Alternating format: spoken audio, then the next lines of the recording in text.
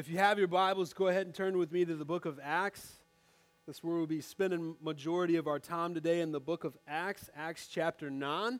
And if today is your first day with us, you're jumping right in the middle of a series we've been going through for most of the year this year. We've been kind of looking at the church, and the very beginning of Acts is all about Jesus and His Holy Spirit coming down. And after the Holy Spirit comes down, He indwells into the people of God, and He becomes, I'm not that bad, I'm just kidding.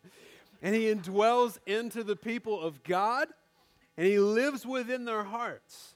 And after He indwells into the church, you have this beautiful formation of something known as the very first church. And we see that in the book of Acts. And so we've been looking at Jesus and His Spirit. We've been looking at Jesus and His church. And today we're going to kind of end this portion of where we have been talking about Jesus and His church. We're going to be moving into the next portion of this, which is talking about Jesus and His mission. So Jesus, as He comes down, He indwells through the power of the Holy Spirit. You've got something called the church. And as the church is being filled by the Spirit each and every single time they gather, they are then sent back out on mission. And so today we're going to close a little bit of that. So if you're in Acts chapter 9 and you're there, say, I'm there. If you don't have a Bible, we'd love to give you one. You can see it right over there at our Connect table. I'm going to start in verse 1. It says, but Saul, still breathing threats and murder against the disciples of the Lord, he went to the high priest and he asked him for letters to the synagogue at Damascus, so that if he found any belonging to the way, meaning Christianity, so if he finds any Christians, men or women, he might bring them bound to Jerusalem. Now as he went on his way, he approached Damascus, and suddenly a light from heaven shone around him. And falling to the ground, he heard a voice saying to him, Saul, Saul, why are you persecuting me? And he said, who are you, Lord? And he said, I am Jesus, whom you are persecuting. But rise and enter the city, and you will be told what you're to do. The men who were traveling with him, they stood speechless, hearing the voice, but seeing no one. And Saul rose from the ground, and although his eyes were open, he saw nothing. So he's kind of blinded here. So they led him by the hand, and they brought him into Damascus, and for 3 days he was without sight and neither ate nor drank. Would you guys pray with me?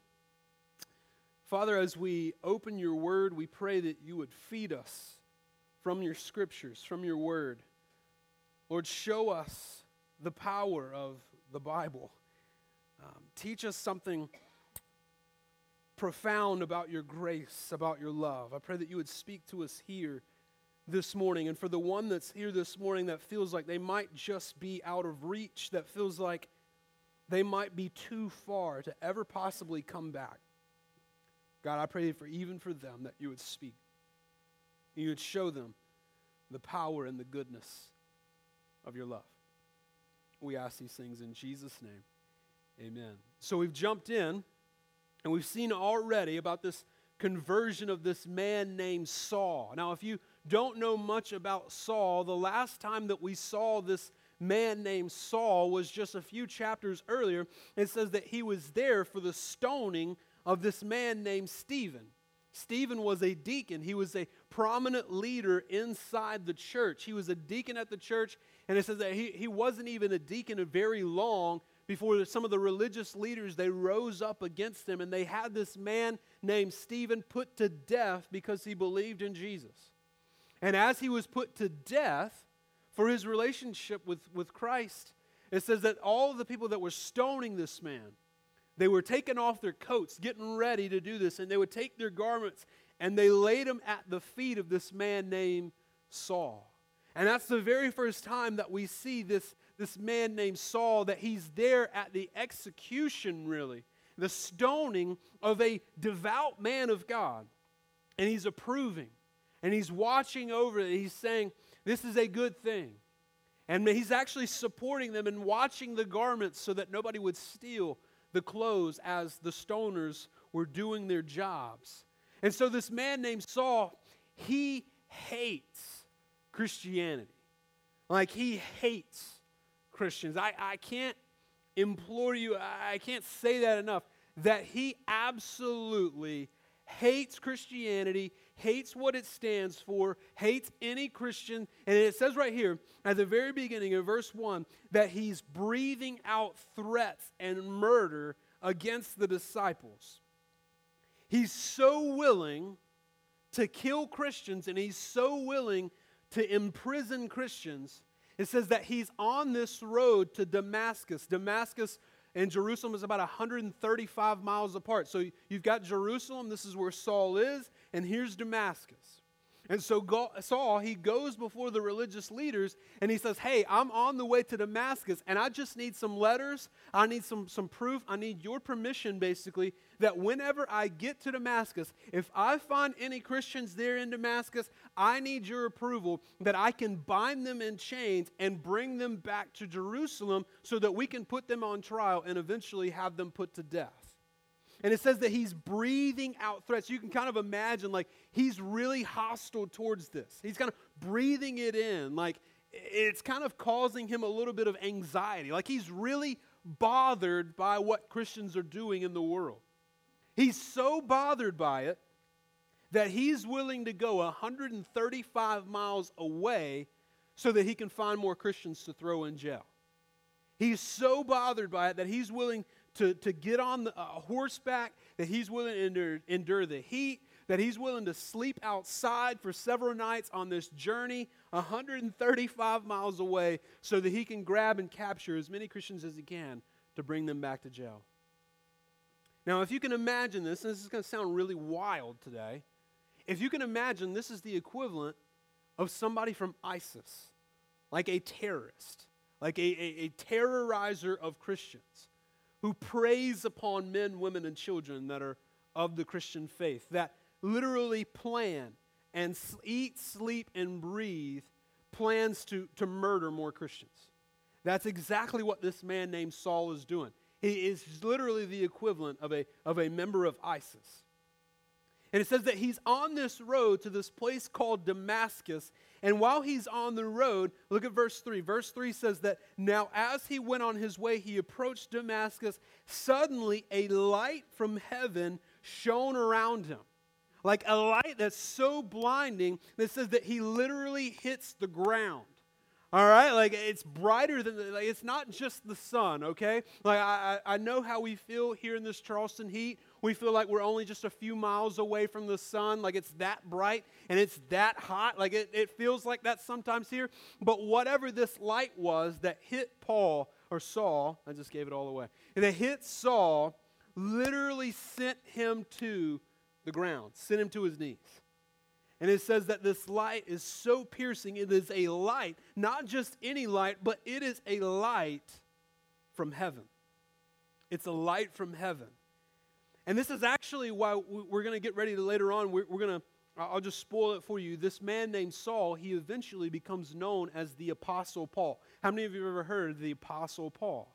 Well, this is a little bit, if you know much about that word apostle, it's a little bit different because an apostle is someone who literally saw Jesus with their own eyes and they spent time with Jesus. Now, if you're doing the math in your head, Jesus is gone, all right? Jesus has already died on the cross. He's already been resurrected. He's already ascended back to the Father, gone into heaven. And somehow we call this guy named Saul, who's also known as Paul, we call him the Apostle Paul because here in this moment, he has a vision, and it's a vision of Jesus Christ. That light that is so blinding, that light that is so piercing, it's the light from heaven that can only be Jesus. And so that's why we call him the Apostle Paul, because he's witnessed Jesus. He's actually seen him here in this vision. Now, most of us guys here in the room, especially, like I know some of you in particular, we want to be known as tough guys, right?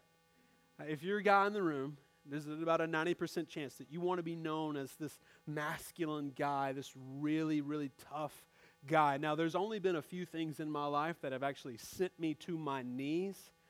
About 5 or 6 years, about 10 years ago, right around now, 10 years ago, I had my first kidney stone.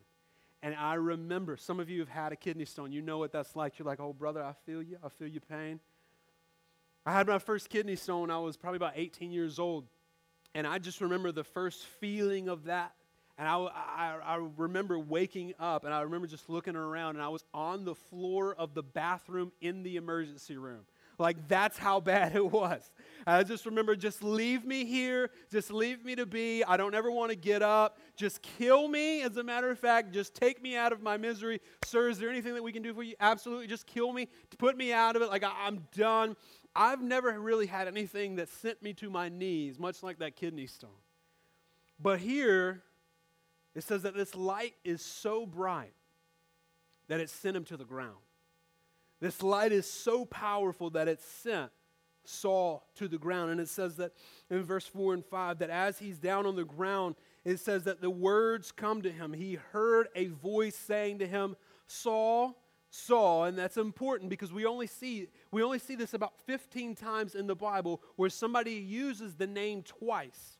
Okay, you might see it in other places where David cries out, Absalom, Absalom, my son, or where Jesus says, he says, Jerusalem, Jerusalem. Whenever you emphasize the name twice, it's really, really important. You can go through in all the Bible, you only see this about a handful of times, maybe 15 times or so, and whenever he says it, Saul, Saul, he's really, really trying to get his attention. And he says those words, why are you persecuting me? Has he really persecuted Jesus here? Has Saul ever laid a finger on Jesus Christ himself? But Jesus says, you are persecuting me. And this is important because this is how Jesus Christ identifies with his church and with his people. That whenever you are attacking, whenever you are persecuting one of us, one of the church members, whenever you are laying a finger on the church, it's almost as if it's exactly like you're doing it to Jesus himself. And so Jesus stops Paul in the middle of his tracks and he says, Saul, Saul, why are you persecuting me? And I think this is really important to point out. You see, as Paul or Saul, I'm going to interchange that, so just go ahead and get comfortable with that, get used to that. Saul, Paul, there's not really much difference there. It's just a different way to translate it. It says, Saul, Saul, why are you persecuting me? Saul is on this road. He's on this journey. He is not seeking Jesus. All right? He's not looking for Jesus. He's not on this journey to try and find God. He's not on this journey to try and find a relationship with Jesus. He's not doing anything at all to start a relationship with Jesus. But I want to tell you, I want to make this very clear, that Jesus Christ is seeking him. Come on now, that's good.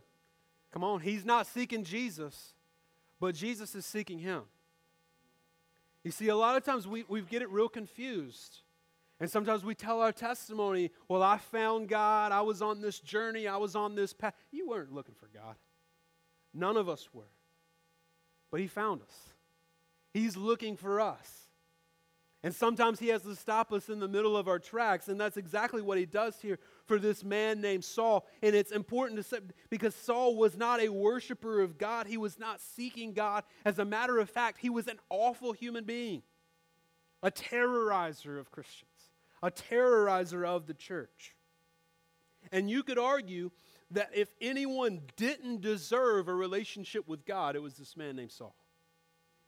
You could argue that. That if anyone in all of history didn't deserve a relationship with God, it was this man named Saul. But still in the moment, in the heat of the battle, when it's really intense, when he's on this journey to find more Christians, to kill them, to throw them in prison, to break apart families, to change families forever, as he's in the middle of this journey, Jesus Christ intervenes into his life and he says, no, I have different plans for your life. And I want to ask you this morning, have you ever felt like you were too far out of reach? Too far gone. Man, I done did a lot of stuff. I done committed a lot of sins. If anybody's too far gone, it's me. I'm too far past the love of God. I'm too far gone down this road. I've made too many mistakes. I've made too many errors. I've broken too many relationships. I've hurt too many people. I've made too many poor decisions. I'm gone. It's done. Not even God could love me at this point. Have you ever asked that of yourself? Have you ever asked the question, or maybe you said, I feel like I've messed it up too much to even be saved? Maybe some of you this morning, it's not necessarily your story. Maybe you don't feel like you've gone down a road that's too far, but maybe you have a family member or a friend or a loved one, and you say, you know what? They're just too far gone. I don't want to give up hope, but I've been praying for them for so long, and they've continued on this path. They've continued on this journey, and you know what? I can't do this anymore. They're too far gone. I'm giving up hope. I think if we're honest with ourselves, probably each one of us in the room at some point or another, we've said, you know what, I've sinned too many times. I've made that mistake too many times that not even God is going to save me. That I'm too far past grace, that I'm too far past the love of God. Or my son or my daughter that I love dearly, you know what, I just wish that they would have the relationship that I have with God. But you know what? They've ran to that same addiction so many times. They've ran to that same sin so many times that it's just too far gone. And some of us here this morning, maybe you've given up hope. Maybe you've given up hope this morning, and I just want to remind you that God is in the business of radically changing lives. Come on now, that's good. That God is in the business of radically changing lives. He did it for me. He did it for you. That God wants to change lives. Now that's one of the things that we get to be a part of now as followers of God is we get to tell our stories, but we get to see God do that in the lives of others. And there is no one, not even you, there's not a family member, there's no friend that's too far down a path that can't be reached. There is nobody that's gone too far down the road that God cannot reach out and grab them and bring them back in. Nobody. No one is too far from God's grace. You see, if anyone would be an example of it, it would be Saul. He had done so much to remove himself from God's love and God's grace. He had done so much to kind of remove himself. And listen, if you could be disqualified from God's grace, I think that Saul would be an example of it. If you could be disqualified, so to speak, from a relationship with Jesus, wouldn't Saul be the first one on the list? And I imagine, it says a little bit ago that he's entered through Jerusalem. He's scattering out about families, and it said that as devout men buried this guy named Stephen, and they're wailing over him, and they're gnashing their teeth, and there's a lot of weeping over this guy named Stephen. It says that Saul, he was still going into church after church and house after house, and he was literally bringing men, women, and children out of their homes and out of their churches and throwing them into prison. Some of them, I'm sure, put to death. You see, if you could earn the love of God, Saul would have never earned it. And that's good news to us this morning because I want to let you know that there's nothing that you could do to earn God's love. There's nothing that we have to bring to the table to earn the love of God. And if we're honest with ourselves, this is how God finds each of us. Maybe you weren't pulling people out by the arms. Lord, I hope not. Maybe you weren't throwing people into prison. Maybe you weren't throwing them, and having them beheaded or different things like that. But that's really how God finds each of us. You see, each and every single one of us, we come to God like rebels. We don't come like good people who just need a little bit of religion. We don't come like good people who just need a little bit of fixing. That ain't really the story. And I know some of y'all, and I know that's the truth. You weren't just these, good people who needed just a little bit of churching. Needed to church it up a little bit. That ain't our story. We come like rebels.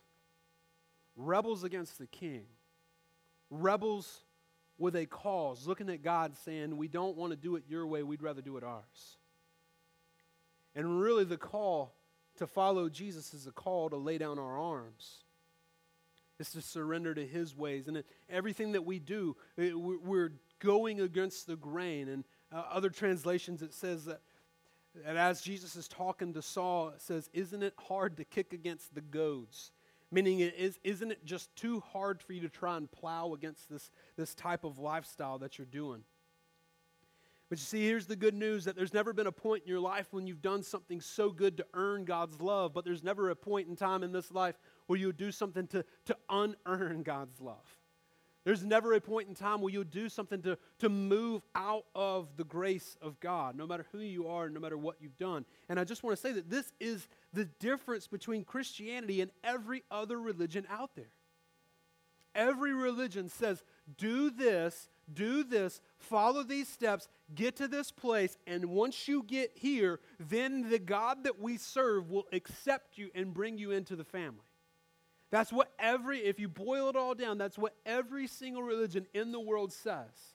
The religion that Saul was following here, he thought that he was doing a good thing. He thought that he was following the law to an extent that he exceeded everybody else. That he was doing this, avoiding the wrong things, doing the right things, and he thought that if he just kept down on this path, that eventually God would be happy with him and God would save him. And it's not exactly what happens, is it? You see, that's the difference between Christianity and every other religion. Christianity says that you have nothing to bring to the table, but God loves you and has grace all on his own. And that's why he went to the cross. Jesus goes to the cross on our behalf, dying the death that we should have died. And we get to live the life that he should have lived. All so that we might have a relationship with God. What did we do? We did absolutely nothing.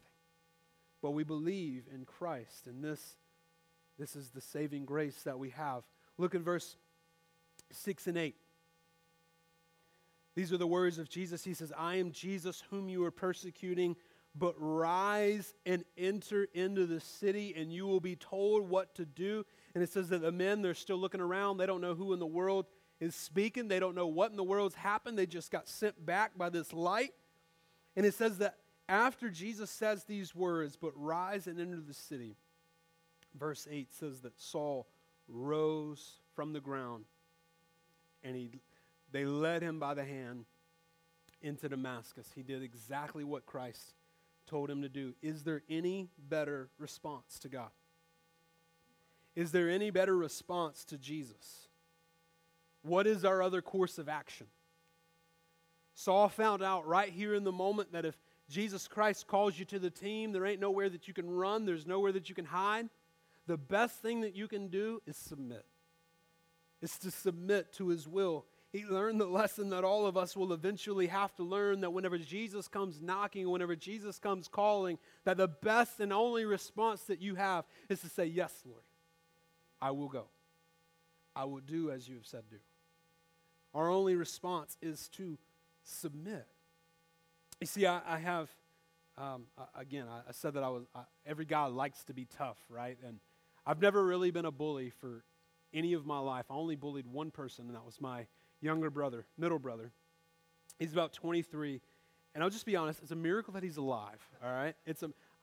My mom, literally, she finally had to buy all new cake pans and different things like that, because sometimes we would just take cake pans and just beat each other upside the head and stuff like that. Too much WWE, spending time with WWE's, too much. All the couch cushions were just destroyed, and we would wrestle all the time. And I remember I just beat him so many times that it was just kind of this repetition that we have, and we were wrestling. I didn't kill him or anything. And one day, out of all the days, he finally caught me. He finally caught me. And we had been watching a little bit of UFC too. That's a dangerous recipe. Boys who don't even know what they're doing got WWE and UFC at the same time. And we're just wrestling in the living room. Mom and Dad are gone, and I'm kind of in charge. I'm supposed to babysit. If you're an older brother in the room, let me just say, don't do this. Every time they would leave, we'd just jump right into some type of wrestling match, UFC match, or whatever it is. And this particular day, we're UFC wrestling, and the brother's in the other room, and I finally get on top of him, and I'm not really punching him or anything, but I am kind of slapping him around a little bit. And he had been watching UFC for maybe all of about a couple weeks, and he catches me in like this triangle choke with his legs around my neck, And he had little tiny legs, and I just remember him squeezing the life out of me. Now, I don't know if you've ever been in this position or not, but it's not a really good position to be in. And he's squeezing me. I know I'm in some serious trouble.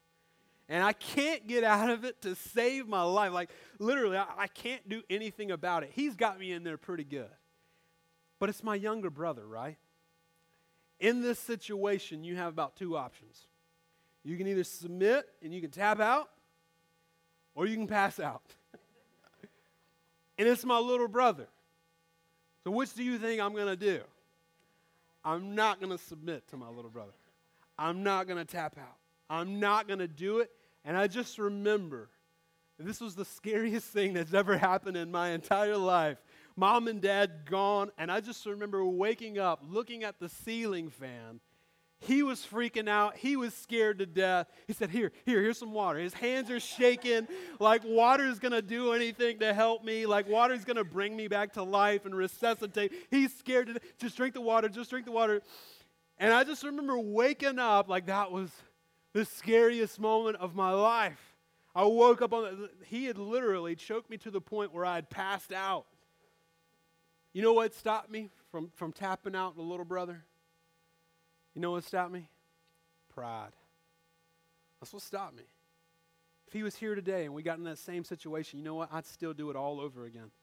I would never, ever, absolutely never tap out to him because I don't want him holding that over my head, and he never will. But pride stopped me from submitting to little brother. You see, before this moment, I'm sure this man named Saul, he's walking around and he's got his chest puffed out. He's like, look at these Christians. Look what I'm doing to them. And I've got all this power I'm exercising, and I'm throwing them into prison. Jesus Christ stops him in his tracks, and he only has one simple response, and it's, I have to submit. And some of you here this morning, the only thing that's stopping you from submitting to Jesus Christ is your pride. And that pride's getting you into some trouble. That pride is causing you to, in a sense, to not want to submit. That pride is causing you to just be put to defeat, where you're saying, I'm not at the end of my rope yet. I'm going to keep doing this my way. I'm going to keep persisting in my way. And it's killing you. It's leading you to a place of death. Saul rose from the ground. He enters into the city called Damascus, and you can look at this a little bit later on in your time. But Saul goes in. He departs for Damascus with this mindset that he's going to kill Christians. He ends up having to leave Damascus through a basket through the window so that he can keep his own life because he's given it over to Jesus. And some of you, that's what Jesus wants to do with your story. He wants to radically change your life. He wants to do that. Look with me just a little bit at 1 Timothy. Flip over to 1 Timothy. It should be up on the screen if you don't have it. 1 Timothy, this is years later in Paul's life. Saul, also known as Paul, he's writing this letter to a guy named Timothy, and this is what he says to Timothy. He's kind of summing up his testimony. He's looking back over his life, and he says, this is how I came to Jesus, starting in verse 12. 1 Timothy chapter 1, verse 12. It says, I thank him who has given me strength, Christ Jesus our Lord, because he judged me faithful, appointing me to his service. Reading what we just talked about. He's looking over his life. He says, you know what? Jesus Christ, he called me into his service. And he says, though formerly I was a blasphemer, I was a persecutor, and I was an insolent opponent, meaning a stubborn fool. He says that I treated Christians like they were idiots. But I received mercy because I had acted ignorantly in unbelief. And the grace of our Lord overflowed for me with the faith and love that are in Christ Jesus. This saying is trustworthy and deserving of full acceptance that Christ Jesus came into the world to save who? to save the religious, to save the people who got it all figured out. He came into the world to save the good. It's not what it says, is it? It says, because Jesus Christ came into the world to save sinners, of whom I am the foremost. He's saying, I was the worst sinner. But I received mercy. Get this. But I received mercy for this reason, that in me, as the foremost, as the worst sinner of them all, Jesus Christ might display his perfect patience as an example to those who were to believe in him for eternal life. Paul's saying here that if Jesus Christ can save me, he can save anybody. And they can see that if Jesus had patience for me, that Jesus has patience for anybody. Is that you this morning?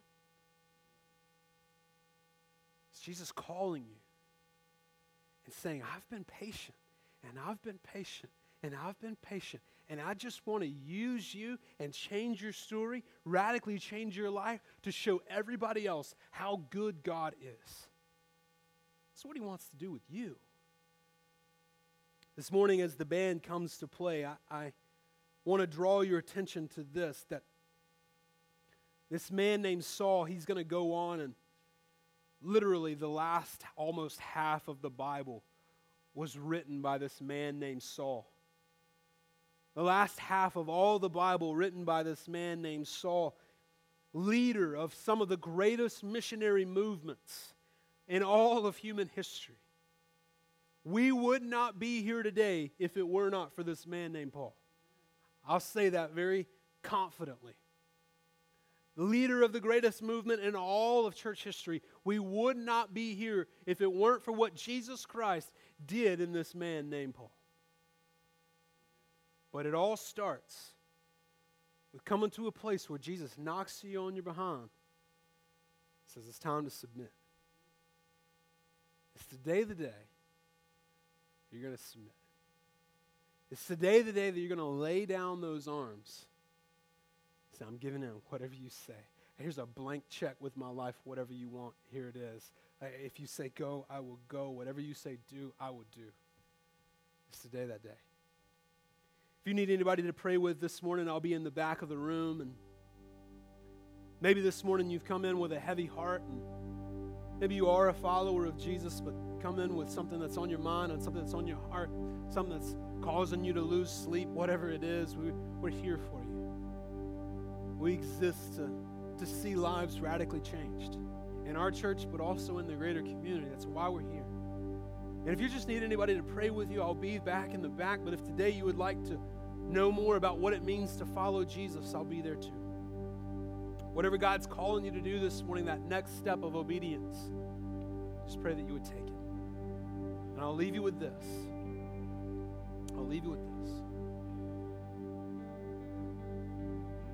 No matter where you are this morning, no matter how you came into this room this morning, with baggage, with scars, with heartache, with turmoil, with whatever it is, He'll take it if you give it to Him. He'll take it if you give it to Him. He stands ready to change your life. Let's pray. Father, we come to you. And just as this song that we're about to sing, just as the words go, that broken vessels, we're all broken vessels. Every single one of us broken. Broken to the point of despair, turning to this and that, trying to find healing in all sorts of places. And you came down in the form of flesh to die on the cross as Jesus Christ, to say, I fix brokenness. You see, this man named Saul, he was broken too. He was just turned into religion. And you changed him of that and said, no, it's not about religion. It's about submitting and following the King who's on the throne. And You changed his life forever. We just pray that you would do it with us. Amazing grace, how sweet the sound. That saved a wretch like Saul, that saved a wretch like me. You were so good to us. God, so we stand and sing.